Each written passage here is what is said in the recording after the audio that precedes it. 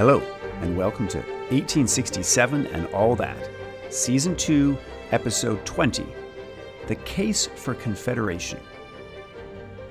In the last episode, we ended with the defeat of the Tilley government in New Brunswick in early March of 1865, an event which seemed to fatally wound the project to unify the colonies of British North America.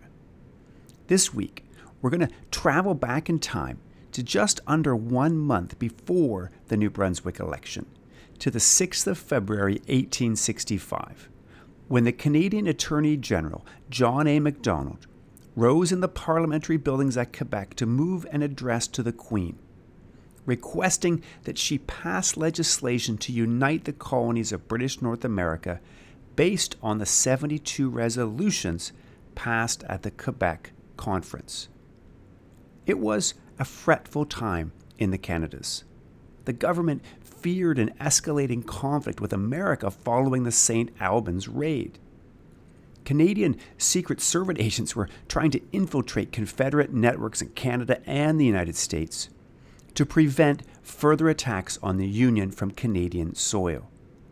And despite Canada's efforts at conciliation, the Northern government had retaliated diplomatically by announcing that anyone crossing the border now needed to present an official passport, at the time an almost unheard of irritation. The rumors emerging from the American Congress also made it seem that the Reciprocity Treaty, the agreement which so many saw as essential to trade and prosperity, was doomed. Still, in early February, when Macdonald rose to speak, he still believed that Confederation at least was possible. He hoped, too optimistically we now know, of a good return in the New Brunswick election. He spoke as much to history as to his colleagues, for the Canadian government had made the, at the time, unprecedented decision to record in full the parliamentary debate on Confederation. So we're going to start today by delving into these debates to see what Canadians at the time actually thought they were doing in uniting the colonies of British North America. For Macdonald, the case for Confederation began with a problem, that the status quo simply could not continue. In the years before the new coalition government, Canadians had faced a clash of visions and aspirations. As he put it, such was the opposition between the two sections of the province, such was the danger of impending anarchy, in consequence of the irreconcilable differences of opinion with respect to representation by population between Upper and Lower Canada, that unless some solution of the difficulty was arrived at, we would suffer under a succession of weak governments, weak in numerical support, weak in force, and weak in power of doing good. Yet, hope had come from a source that even Macdonald himself had opposed, from George Brown's Parliamentary Committee and its recommendations of a federal solution to the Canadian problem. Macdonald sketched in the recent history of the formation of the Union government, of the Charlottetown and Quebec conferences, which had all led up to this great opportunity. Canadians, he felt, should now rush to this opening. If we wish to be a great people, said Macdonald, if we wish to form a great nationality, commanding the respect of the world, able to hold our own against all opponents, and to defend those institutions we prize, if we wish to have one system of government and to establish a commercial union with unrestricted free trade between people of the 5 provinces, belonging as they do to the same nation, obeying the same sovereign, owning the same allegiance, and being for the most part of the same blood and lineage, if we wish to be able to afford to each other the means of mutual defense and support against aggression and attack, this can only be obtained by a union of some kind between the scattered and weak boundaries composing the British North American provinces. At this point, Macdonald's fellow members of the legislature cheered his bold plan and vision. Again and again, Macdonald returned to this theme of the shared lineage and culture of British North America. the passions of inspiration here were not those of rebellion or independence, quite the opposite. He and his government instead cherished the connection both to Britishness and the distinctive culture of British North America itself. At Charlottetown and again at Quebec, he said, "The desire to remain connected with Great Britain and to retain our allegiance to Her Majesty was unanimous. Not a single suggestion was made that it could, by any possibility, be for the interest of the colonies, or of any section or portion of them, that there should be a severance of our connection." Indeed, Macdonald insisted that Confederation was not a secret stab at independence, an alternative plot to win the same victory that had been denied the rebels back in 1837. Instead, as Macdonald put it, the colonies are now in a transition state. Gradually, a different colonial system is being developed, and it will become, year by year, less a case of dependence on our part and of overruling protection on the part of the mother country, and more a case of a healthy and cordial alliance. Instead of looking upon us as a merely dependent colony, England will have in us a friendly nation, a subordinate but still a powerful people to stand by her in North America in peace or in war. Again, the legislature erupted in cheers. And while it's often said that Confederation was a pragmatic deal without any principles, Macdonald's speech showed the lie to this idea. He saw political idealism in the deal itself. It's just that he rooted political principles in the British connection. Quote, "So long as that alliance with England is maintained," he argued, "we enjoy under her protection the privileges of constitutional liberty according to the British system."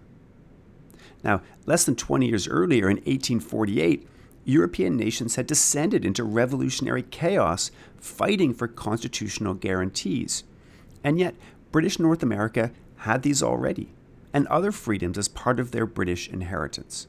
Macdonald tied this to the liberal protection of minority rights. "We enjoy here," Macdonald argued, "that which is the great test of constitutional freedom. We will have the rights of the minority respected." And again, here came the cries from the floor. Macdonald continued, "In all countries, the rights of the majority take care of themselves. But it is only in countries like England, enjoying constitutional liberty and safe from the tyranny of a single despot or of an unbridled democracy, that the rights of minorities are regarded." And this final line is one worth unpacking, the balance between despotism and unbridled democracy. It's a balance that many in British North America emphasized in the 1860s, the need to fend off the twin evils of tyranny on the one hand and excessive democracy, what you might also call demagoguery, on the other. Now, in more recent years, I'm rather sad to say that you'll sometimes find historians pointing out these criticisms of democracy on the part of Macdonald and others as if to say that the Fathers of Confederation were devoted illiberal anti-democrats, without bothering to explain what people like Macdonald actually meant. Now, what he meant in this context was that he saw democracies, and really he meant the United States or perhaps revolutionary France, infringing on the liberties of minorities, of being too easily swayed by demagogic or populist prejudices. This is a long-standing critique and a tension within democratic political theory, the roots of which you can trace back to ancient Athens and Rome. You also see modern equivalents today in the 21st century in concerns about the dangers of populism. According to Macdonald, the Quebec resolutions avoided the mistakes of the demagogic republic to the south by rooting itself in monarchical principles, where the head of state was not just the representative of one or another party, but of the entire nation. And, unlike in the divided warring states to the south, in the new united nation of British North America, it would be the general government, not the individual colonies or states, that retained the residual powers. This was to avoid another great mistake of the Americans, too much federalism. Okay, so Macdonald's speech took up the whole of the first evening. From this point on, Day after day through February and into March of 1865, other speakers rose to debate the merits of Confederation. Macdonald was followed by the other leading ministers, first Cartier, then Galt, then Brown, and D'Arcy McGee.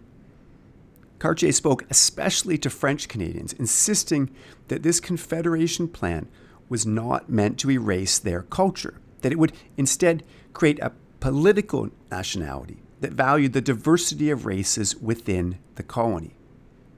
Galt then turned to the financial benefits of Confederation and the great benefit, as he saw it, of providing the leading statesmen of the new nation with a place for their grand ambitions, freeing them from the petty municipal affairs at the local level.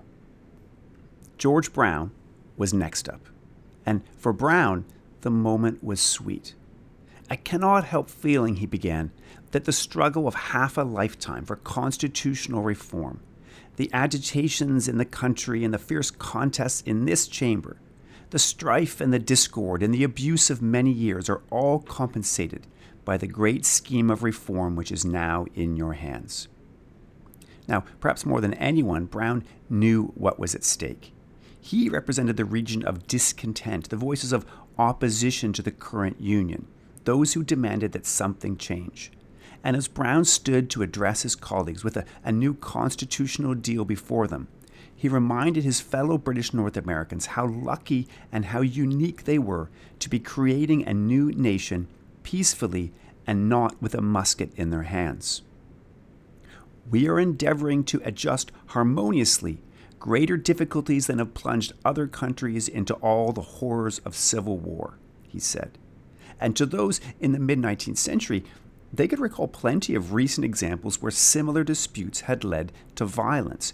Brown reminded his fellow parliamentarians of these cases in Holland and Belgium, in Austria and Hungary, Denmark, Germany, and Italy. And of course, he said, "we are striving to settle forever issues hardly less momentous than those that have rent the neighboring republic, that is, the United States, and are now exposing it to all the horrors of civil war." Brown also had a warning to the scheme's opponents. "The constitutional system of Canada cannot remain as it is now," he insisted. And to this, his colleagues shouted loudly, "Hear, hear!"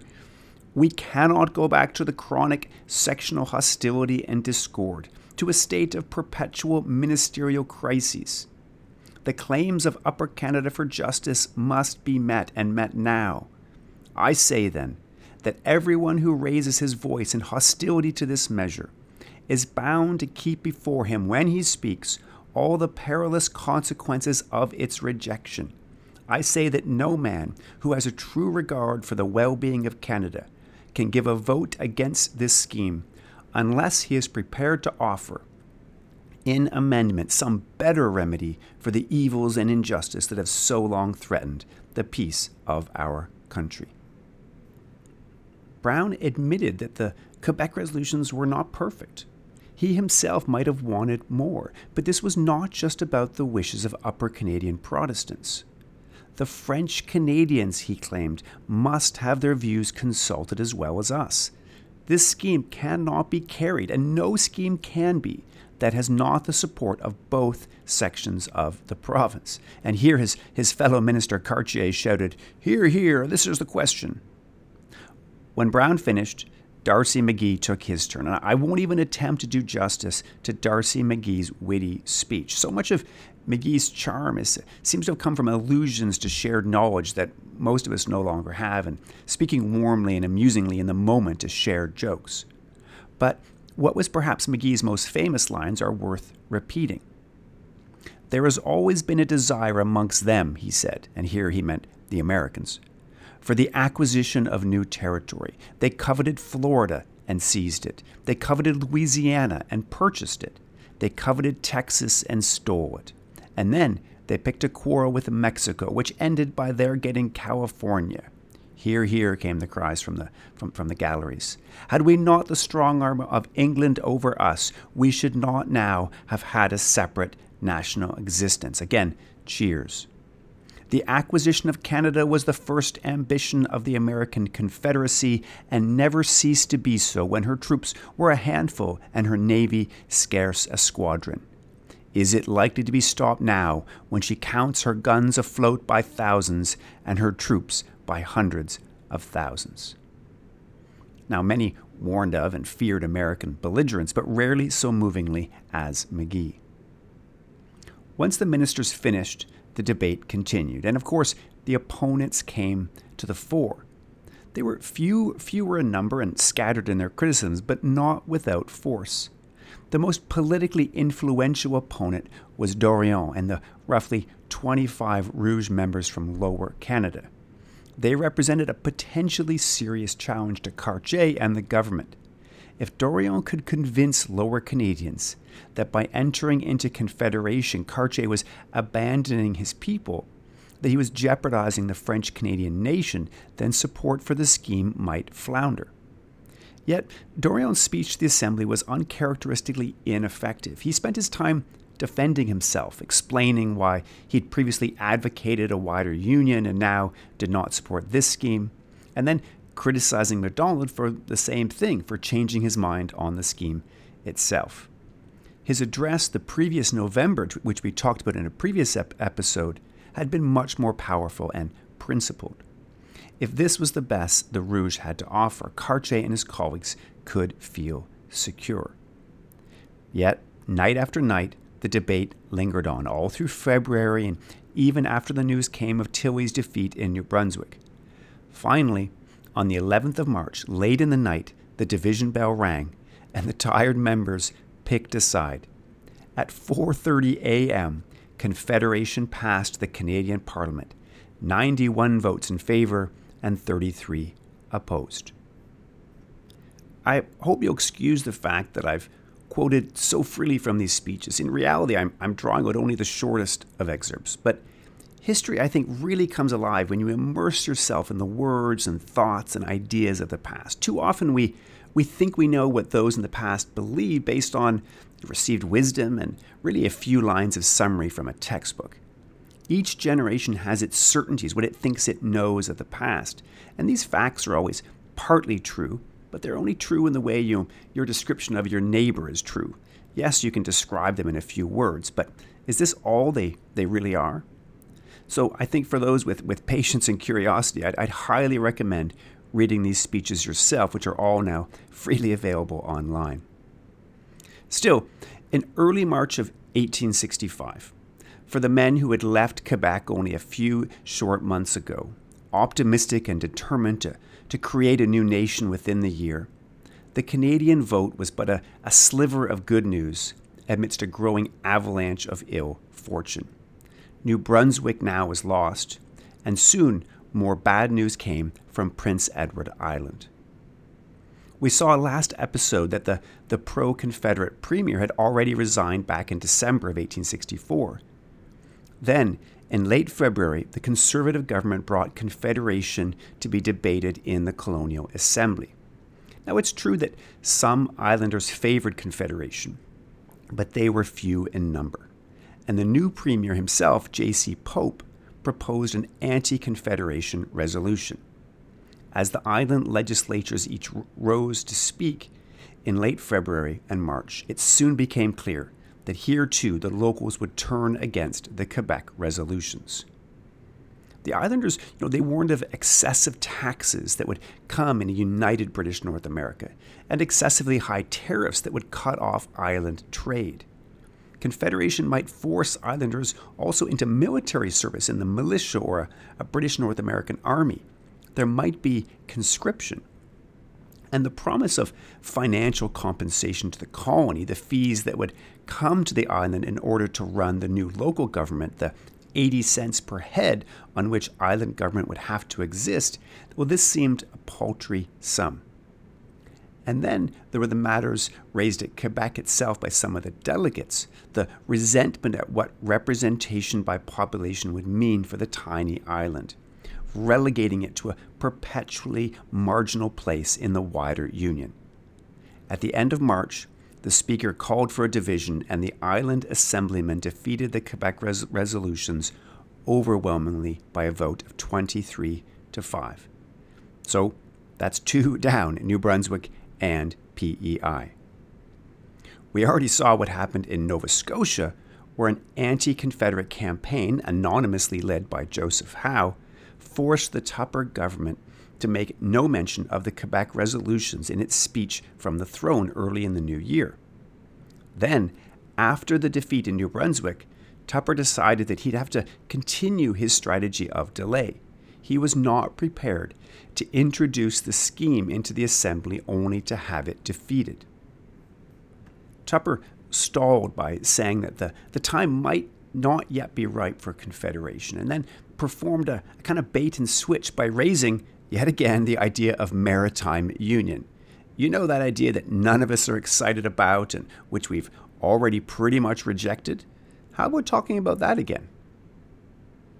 Then, in April of 1865, even as the fate of the Quebec resolution seemed more bleak than ever, large events south of the border gave British North Americans much to ponder.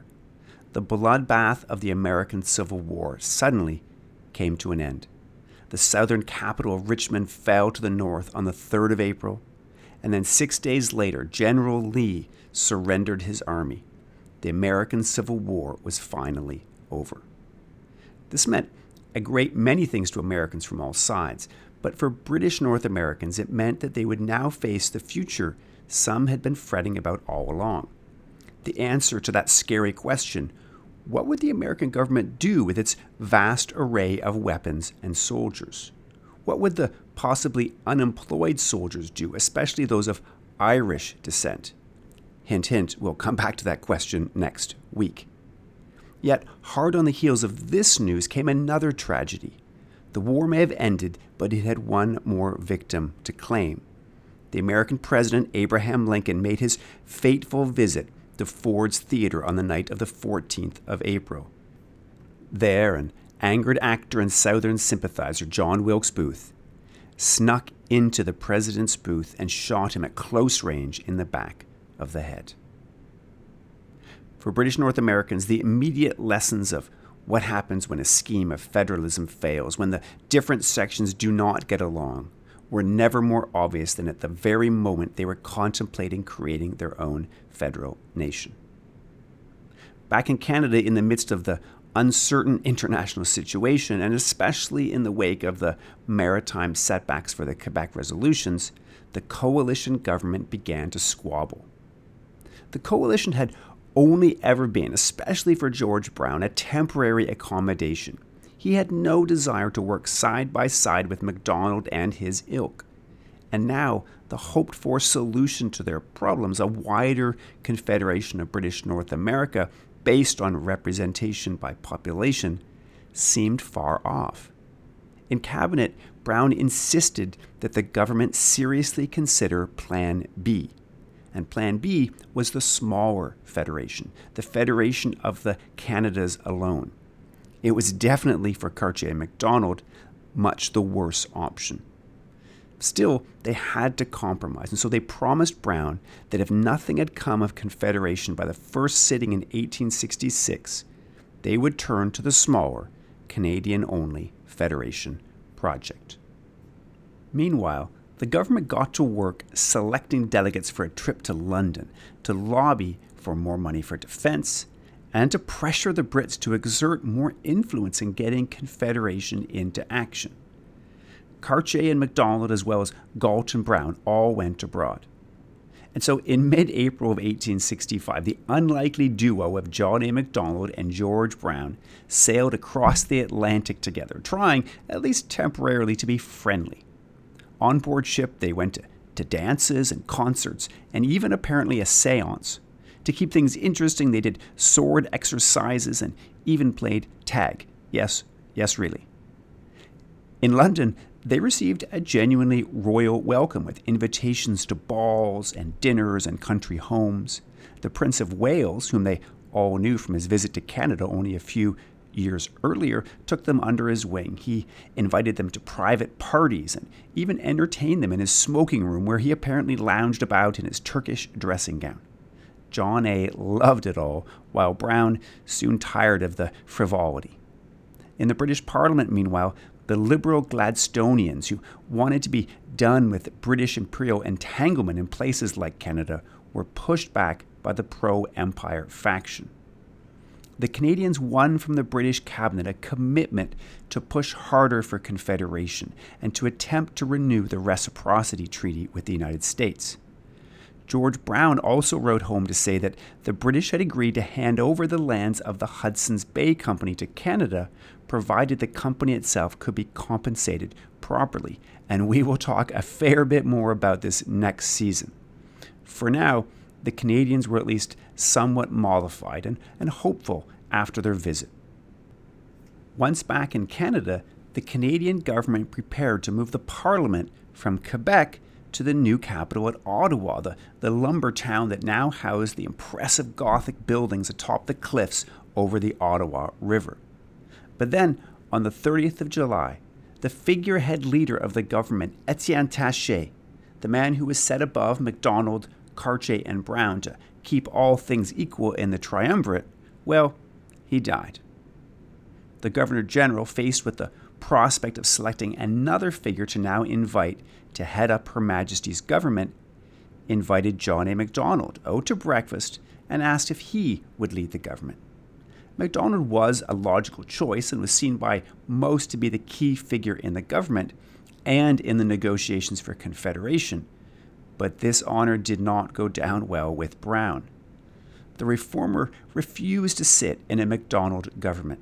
The whole coalition worked, he said, because of the equality of the different sections. There was no way Macdonald and his small group of Upper Canadian Tories could be raised up. So to appease Brown, the Governor-General went and found an inoffensive figure to again serve as a kind of honorary prime minister. This time it was Sir Narcisse Belleau, who was in the Legislative Council. Belleau agreed, but the whole scenario showed that despite the games on board ship to England, Brown was not happy. The coalition was a truce, not a friendship. The late summer also saw British troops being sent to Prince Edward Island. The whole crisis of the land question had finally risen to such a crescendo that the civil authorities could not govern, or at least they believed, without troops in the colony. A band of tenants and squatters had formed an organization called the Tenant League. All through 1865, they'd engaged in acts of defiance, resisting paying rents, and then also resisting constables or agents who came to evict the tenants. It hadn't turned violent, but there were plenty of cudgels and muskets on hand and threats of violence. So in came a troop of British regulars from the garrison at Halifax to ensure that the rule of law could be carried out. And that's where things stood at the end of the summer of 1865. The prospects for Confederation looked bleak indeed. Although the province of Canada had endorsed Confederation, Confederation had been defeated at the polls in one colony, New Brunswick, defeated in the legislature in another, Prince Edward Island, and was largely being ignored in two other colonies, Newfoundland and Nova Scotia. If you were a betting person and you wanted safe odds, you would not have put your money on the success of British North American Confederation.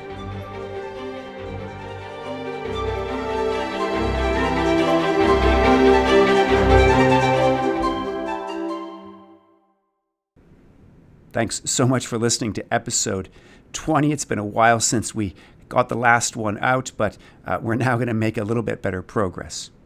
We're now up to the autumn of 1865.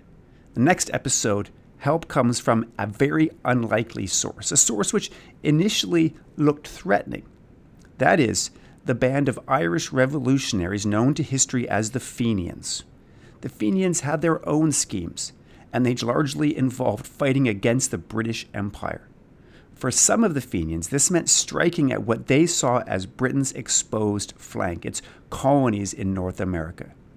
But there's nothing like a good external or sometimes internal enemy to unite a people together, and that's exactly what was about to happen. If you're enjoying what you're hearing, please do leave a 5-star review wherever you get your podcasts. Drop me a line to let me know what you think about the show. Until next time, remember, there's a lot of all that to 1867 and all that.